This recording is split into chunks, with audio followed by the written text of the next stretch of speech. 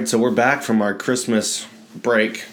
Yeah, ironically on the Feast of Candlemas, which, and the traditional calendar is the end of Christmastide. So, Presentation of the Lord is the technical name for the feast. So, this is where Joseph and Mary bring Jesus to the temple, and Simeon says, "Now I can go in peace." So, yeah, great feast, and you can stop saying Merry Christmas now if you are one of those people who are like, no, Christmas is more than just one day.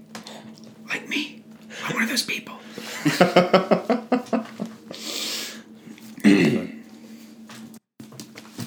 All right, so today we're going to be talking about Tolkien.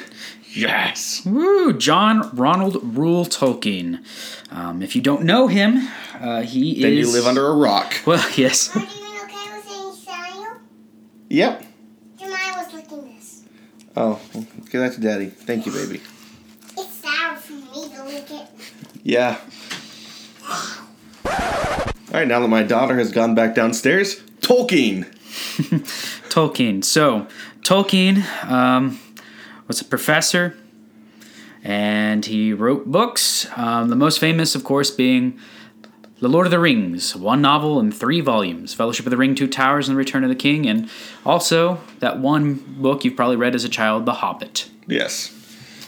Not to forget all of his other works that have been published posthumously, his works on Beowulf and translating all kinds of things, because Tolkien, first and foremost, was a linguist, and that was his passion. Actually, he created Middle-earth kind of almost for his languages. Right. And and he was useful for other things too.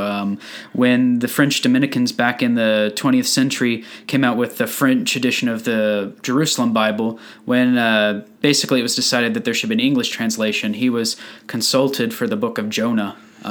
So in a way you could kind of say Tolkien helped translate a translation of the Bible, Yeah. So it's kind of cool. And it's a pretty thick edition of the Bible too. Yeah, and no Tolkien fans library is set without it.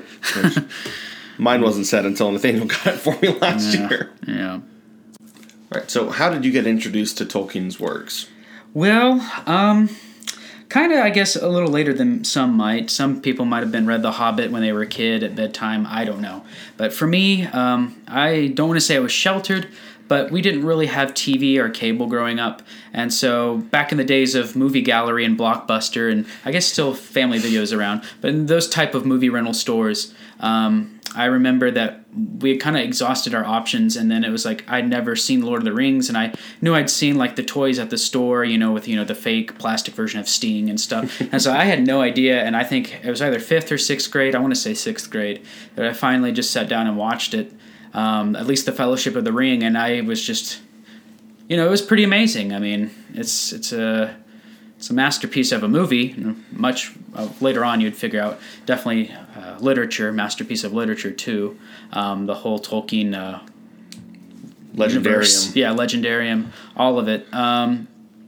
But so I came through the Peter Jackson movies. I was thinking, I think I already read Aragon, by Christopher Paolini earlier that year, and so I was already getting heavy into fantasy, and so when I found the big daddy of all fantasy, of course that was a positive development. I think I just checked him out from the library at the time. I remember I did struggle, I think, at first with Fellowship of the Ring, just the way it was written, and I did have to return to them, but when I first read The Hobbit, man, it was just great, because, for me at the time in my, middle school brain, it was easier to digest The Hobbit, because it reads more like a storybook, than I would say Lord of the Rings kind of does sometimes. Yeah, it has more of a childish tone to it, childlike tone. And I remember just loving The Hobbit, and it was just like, wow, this is really great. And you mix in, actually reading the books, the Peter Jackson movies, and then of course the early 2000s were a great time for video games. And there is a Hobbit video game that has nothing to do with the later Peter Jackson movies that they made. It's just solely based on the Hobbit book. It's a great game to play, actually. And then, of course, the covers of the Peter Jackson movies that they made into video games. So the Two Towers, the Return of the King, great, hack and slashers. And then there's the ones where you could become like you could take on the ring wraiths, and you could become the power of Sauron and take over Middle Earth. And I know there was also one that was it was an RPG, and it could get very formulaic and boring, but the Lord of the Rings of the Third Age, that was a really good game. Mm-hmm. And again, as RPGs can get, it can be very formulaic, and you have to really level up if you want to get past a boss or anything. But I just remember spending hours and hours just being pretty much in Tolkien's universe by playing these games. And this was even on the Game Boy. Mm-hmm. I would get the Tolkien games and be steeped in that universe all the time. So, yeah. And then Middle Earth: Shadow of War or Shadow of Mordor came out, which was a decent game, really challenging. Shadow of War sucks. It is heresy. Never play it. What do you think of Lord of the Rings Online? I've tried to play that multiple times, and it will not work on my computer. It won't work on it. I've tried to play it, and it's just they want so much out of it. Once you play it, it is interesting. It's just it's hard to get a gaming PC out there, just for that. But I would be keen to try it again. But yeah, I know, get on that Steam account. Yeah. I just feel weird playing online with other people in a Tolkien world. Yeah, I kind of wish that they would make a game that's just set in the First Age. Still with Morgoth, and you could play through the events of Hurin, go to Gondolin and Nargothrond. Well, whoever has the properties and the licenses, I don't know if it's still EA. Are you listening? You can make a lot of money. I think it's Warner Brothers. Warner Brothers now, yeah.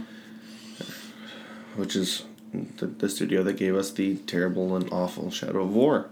Yeah, indeed. But how were you introduced to Tolkien and the Legendarium? I remember hearing about Lord of the Rings and Tolkien a little bit when I was a kid and younger. But I'd never seen or read anything of it. And I think what sparked it was we'd come back from the mission field at the end of 2001. And my mom was away from the house for a conference or something. So my dad took us to Burger King. And we got a Happy Meal. And the Happy Meal had some Lord of the Rings little action figures with a Frodo whose sword lit up. And so my dad saw that. And we went to Blockbuster. And we rented the animated Right, I forgot Hobbit. about those, yes. And so I watched that, and I loved it as a kid. I thought it was amazing. And then we moved to France. And my mom hadn't been very keen on us watching Lord of the Rings because she didn't like the magic and all that. Right. But we moved to France, and we were in a hotel. Again, my mom was gone. It was just me, my dad, and my brothers. And in the hotel, they were playing the first Lord of the Rings.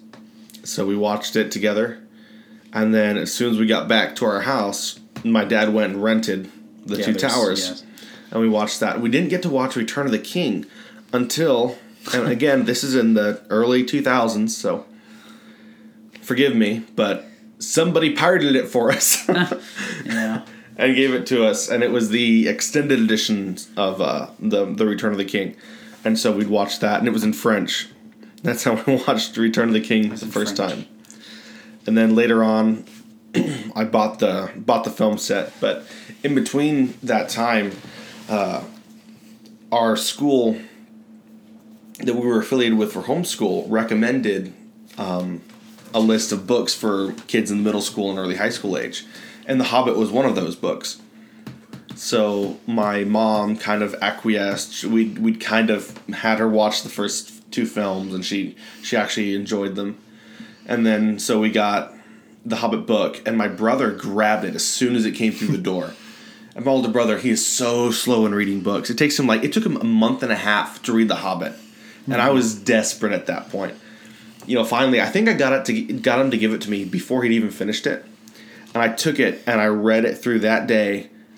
And then the next day, and I was done. And I loved it so much. I was reading it at night and laughing my head off while, Bilbo was taunting the spiders and making up all his little songs and throwing rocks at them. I thought it was just amazing. And then in high school, I started reading Lord of the Rings. I had to rent it. I had to get it from libraries and things like that because I didn't own the books at that time. Mm-hmm. And but I would go online or I would find books and I would just devour everything I could about Tolkien. Anytime I was at someone's house and they had like the Silmarillion or any of the Tolkien books, I'd grab them and I'd hide away in the bathroom for an hour. I would read them. All right. Yeah, in a way, it kind of reminds me of just in general my childhood. Like, neither here nor there, but like I wasn't able to read Harry Potter growing up, and so during I think middle school and early high school, I know even in elementary school I would like check it out from the library and at least read the Chamber of Secrets. But when I finally read this full series in full, like I was pretty much under the bed sheets reading with like a flashlight the whole Harry Potter series, and hiding. I would check out the movies from the library and hide them when my mom's gone, and then I watch Harry Potter. But you degenerate. Yes, indeed. But definitely do love fantasy, and Tolkien is a good gateway drug for that. Yeah. And boy, is he a heck of a drug. Right. Over last couple of weeks, my wife and I went on vacation, and a coworker had bought me Children of Hurin as a present. So I took that with me and I read it. Good Lord, it's a great book. I mean, it sucks. The story sucks. Because you're reading it and you're like, oh, I love Nargothrond. And, oh, it's gone. And it's like, oh, I love that. And it's gone. It's just... Turin was a Yeah, you can just bleep that out. Yeah. I was so full of freaking pride, never listened to anyone. Destroyed everything he touched because of it. Which is the whole point of the story. Right. Tolkien understood the nature of pride. Mm-hmm. And you find that theme recurring again and again and again in his works and his books. Nice motif. All right, so just kind of some down low here of Tolkien. Tolkien was born in the 1890s, and he wasn't very old. And when his father died, they were in Africa at the time. His father had some banking. Wasn't he born in South Africa? Yeah, I believe so. His father was in the banking profession, but when he died, basically the Tolkien family went to England. And at that time, that was around the time when Mabel Tolkien decided that she would come to the Catholic Church. She converted to Catholicism. At that point, Father Tolkien of the family that had been, Baptist, and then of course Mabel had some, Methodist heritage. But basically, at the point when Mabel Tolkien became Catholic, she got disowned by Father Tolkien's side of the family, and it just was really rough. And so she was pretty much scraping to get by because she was shunned for her faith. And needless to say, when she came into the faith, so did her sons, Tolkien being one of them. And it's kind of a tragic story because they weren't Catholic long before Mabel Tolkien herself died. And basically the Tolkien boys were given a priest to be their foster father, or they were wards of this priest. And so Father Morgan is his name, Father Francis Morgan. And so Tolkien grew up basically being under the care of a priest, and he met his wife not too long. He met her in childhood, but couldn't propose or do anything like that until he was about 21. But he pretty much fell in love. Kind of, you have like a love at first sight. Love at first sight. So you think of Dante and Beatrice. Well, you have Tolkien and his wife. So it's that kind of deal. And then, of course, you have within his own legendarium, Beren and Luthien. Yeah, and that's what inspired it, was his wife. And her first name, I want to say, is Edith. Yes. So. Moving on, Tolkien, served in World War I. as a young man. And it's in World War One that a lot of the legendarium coalesces. I mean, and he's writing stuff down. But he was a veteran. And then after that, I mean, he's chiefly known throughout his life for being an academic. So, I mean, he's a linguist. He's really big into Norse mythology, all this wonderful old world stuff. And, I mean, you know, being in academia, I mean, he's a contemporary of people like C.S. Lewis. So, yes, there's the Inklings, you know, that nice little literary club where everybody gets to read and drink ale and where so he on. endlessly critiqued Lewis for creating an overt allegory. Right. So, I mean, and then it pretty much goes on. And during, you know, this time of academia and so on, you're thinking, you know, anywhere from the late 30s all the way through, you know, World War II and in the early 50s, Tolkien writes The Hobbit, which, you know, is inspired from bedtime stories, and it gets published, and is, you know, there and it's successful. But you know, Lord of the Rings took a while. So he's writing that pretty much during World War II. And here's, of course, C.S. Lewis just, you know, writing book after book, and he's just publishing. And, you know, he's, you know, and of course Narnia is very popular and whatever. And here's Tolkien is like still writing the same dang thing. Yep. You know, here's Lord of the Rings. And he finally finishes it, and it's too big to print. It's too big to print, and, you know, and that's one thing too. It's like the Lord of the Rings is called, you know, it's sometimes erroneously a trilogy, but it's one novel in 3 volumes, and, you know, of course those are Fellowship of the Ring, Two Towers, and Return of the King. But yeah, so after the Lord of the Rings comes out, you know, it receives, interestingly enough, a kind of a hippie fan base in the Americas, which you wouldn't think, but, you know, they really took to Lord of the Rings, and I guess elves and, you know, flowing robes. I don't know. I think an argument could be made that he kind of started or jump-started the modern Renaissance festival movement. Yeah, I mean, really, I mean, because, you know, just very exotic names and, you know, armor, mail, all that stuff that you can make nice souvenirs from.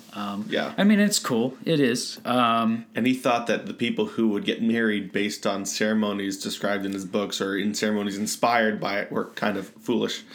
Yeah. And so Tolkien, you know, he's kind of a, I don't want to say he's a boring guy, but a lot. I can't remember, but I remember his people called his lectures just really dry and whatever, because he would just basically use the same lecture notes from decades and decades and just read from them, and there you go. He's often contrasted to Lewis, because Lewis had, you know, a big booming voice, and he was so bombastic, and, you know, everyone loved his lectures.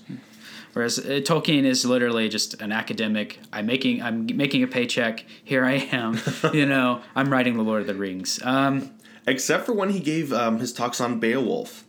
Right. I mean, because he is the expert in the field for all this stuff. It's just, he has his own translation for it, and it said that when he would lecture for Beowulf, that the halls would be full. Right. He became so passionate about it that you know, everyone wanted to be there and hear him speak. Right. And so, yeah, and then so Tolkien, definitely just the greater portion of the 20th century. He also, as a Catholic, was a Catholic during basically the Second Vatican Council, which was in the 60s, and he got to see some of the post-conciliar things that happened, especially during the liturgy.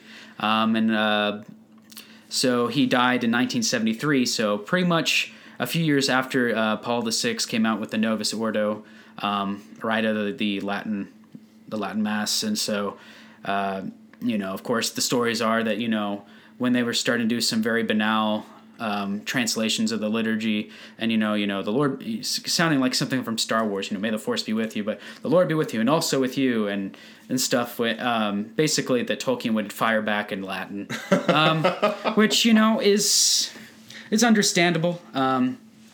You know, sometimes liturgical experimentation, it can be very distressing. Yeah, but it shows his character, and again, his love for the traditional Latin Mass. Yeah. And I would say this, you know, if you want to know who Tolkien is like spiritually, just go to a Latin Mass.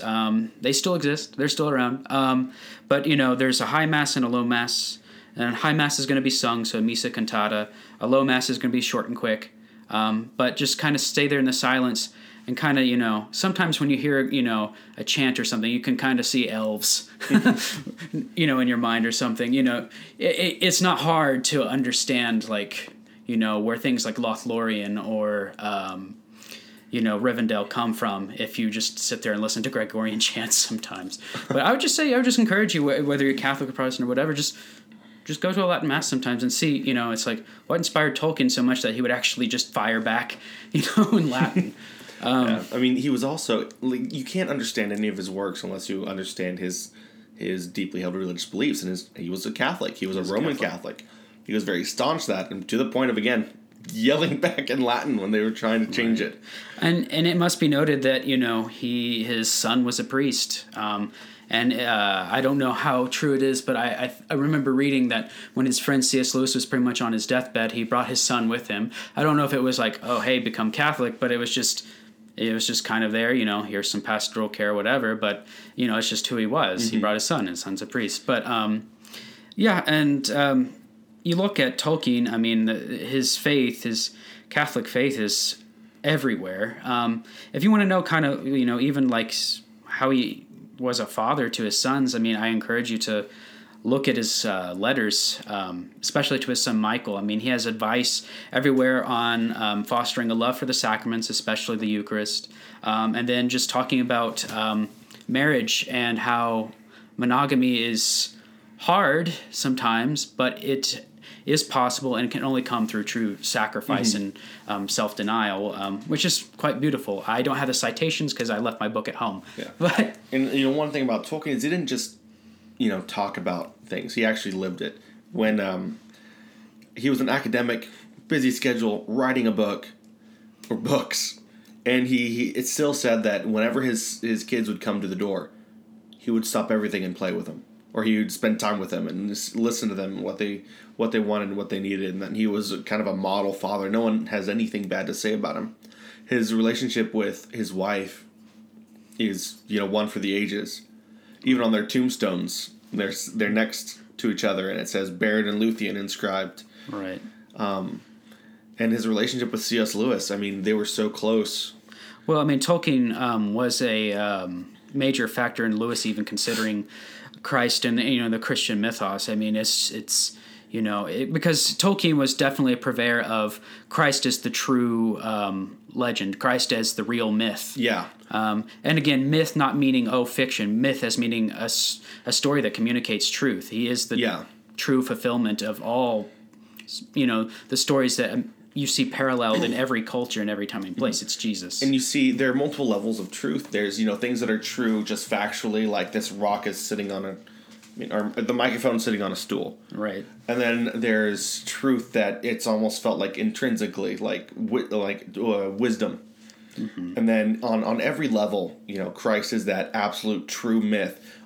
He works on the mythical level, back in the recesses of your mind, in the very core of your being, all the way up to the, again, factual historical set level, and there's the meta narrative that you see in every major story.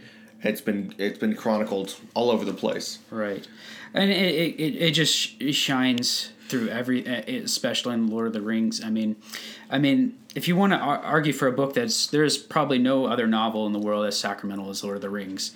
And Tolkien kind of commented before, and he said, Middle Earth is kind of it's a world where original sin has existed, but it's before the redemption. Mm-hmm. So, it's before, of course, the incarnation. So, it's kind of one of those tales where, you see the truths of the fallenness of man and so on, and, light versus dark. And it's there, and so it's not like an overt allegory like maybe Lewis might write. Yeah. But it's like Catholicism oozes from the Lord of the Rings, and he doesn't have to spell it out for you. I do admire, it's just like simple things. Like, in Tolkien, you definitely see that Catholic principle of like matter is good and matter communicates grace. So there's a sacramentality. I mean, you look at lembas bread, or just a little bit will do you.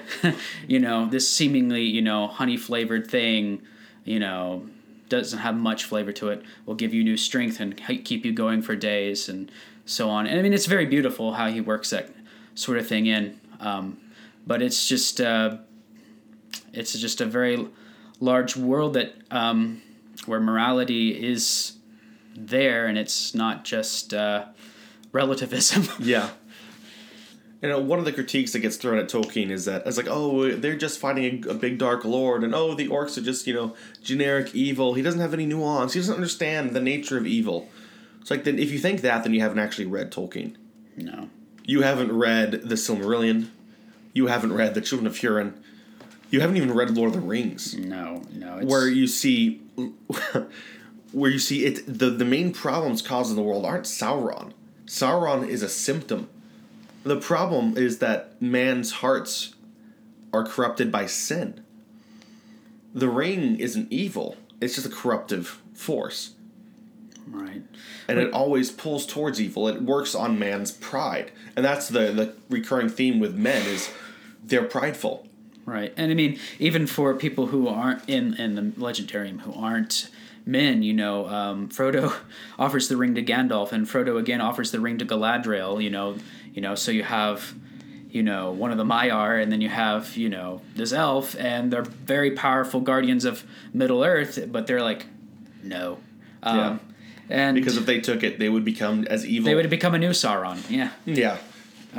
So it's an interesting, power play. I mean, it's hard to, put all the words, but I mean, it's just all there. I mean, Gandalf is kind of, in a way, an angel.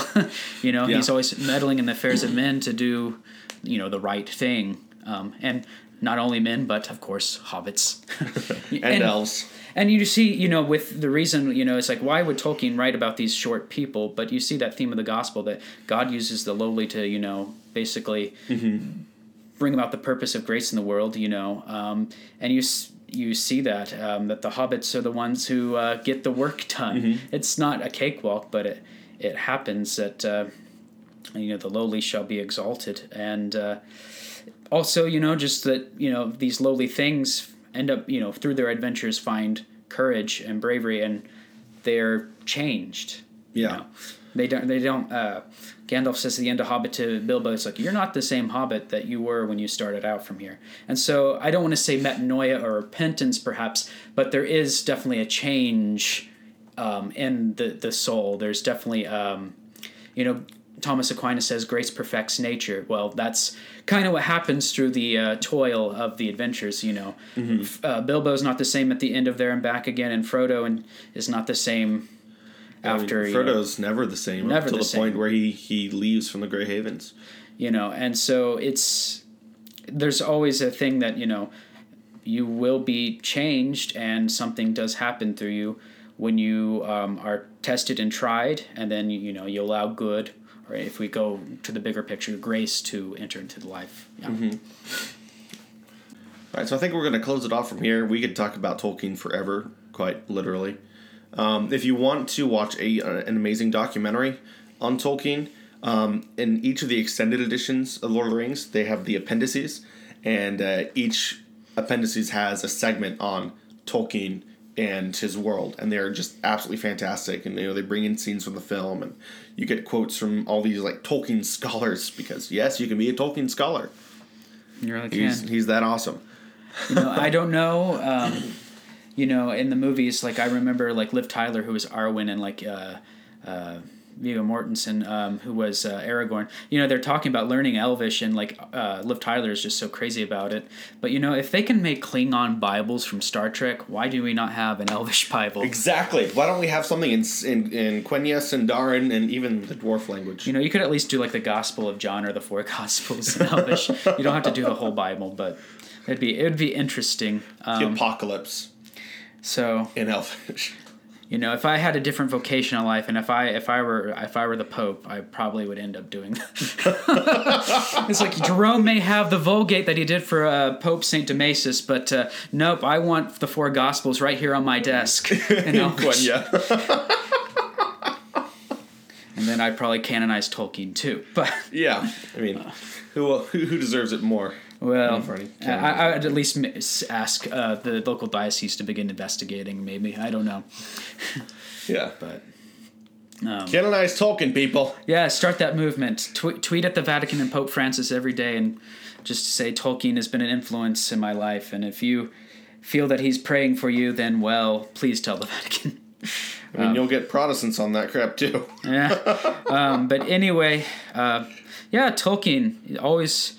it's hard to do him justice because, again, his universe and his writings are so vast and large, but it's a good icebreaker and to consider where to go further. Definitely read the books. Yeah, read the books. The Hobbit, best icebreaker. If you want to read something that's online, it's a kind of collection of his talks. On Fairy Stories is available for free online. And that's one of his essays, and it talks about his philosophy of fairy tales and myth and all that. That's where we get the idea of true myth.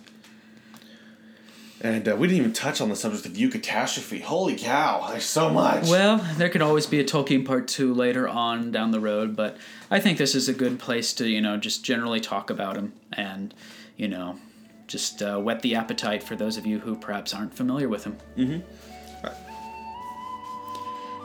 It was at this point that Bilbo stopped. Going on from there was the bravest thing he ever did. The tremendous things that happened afterwards were as nothing compared to it.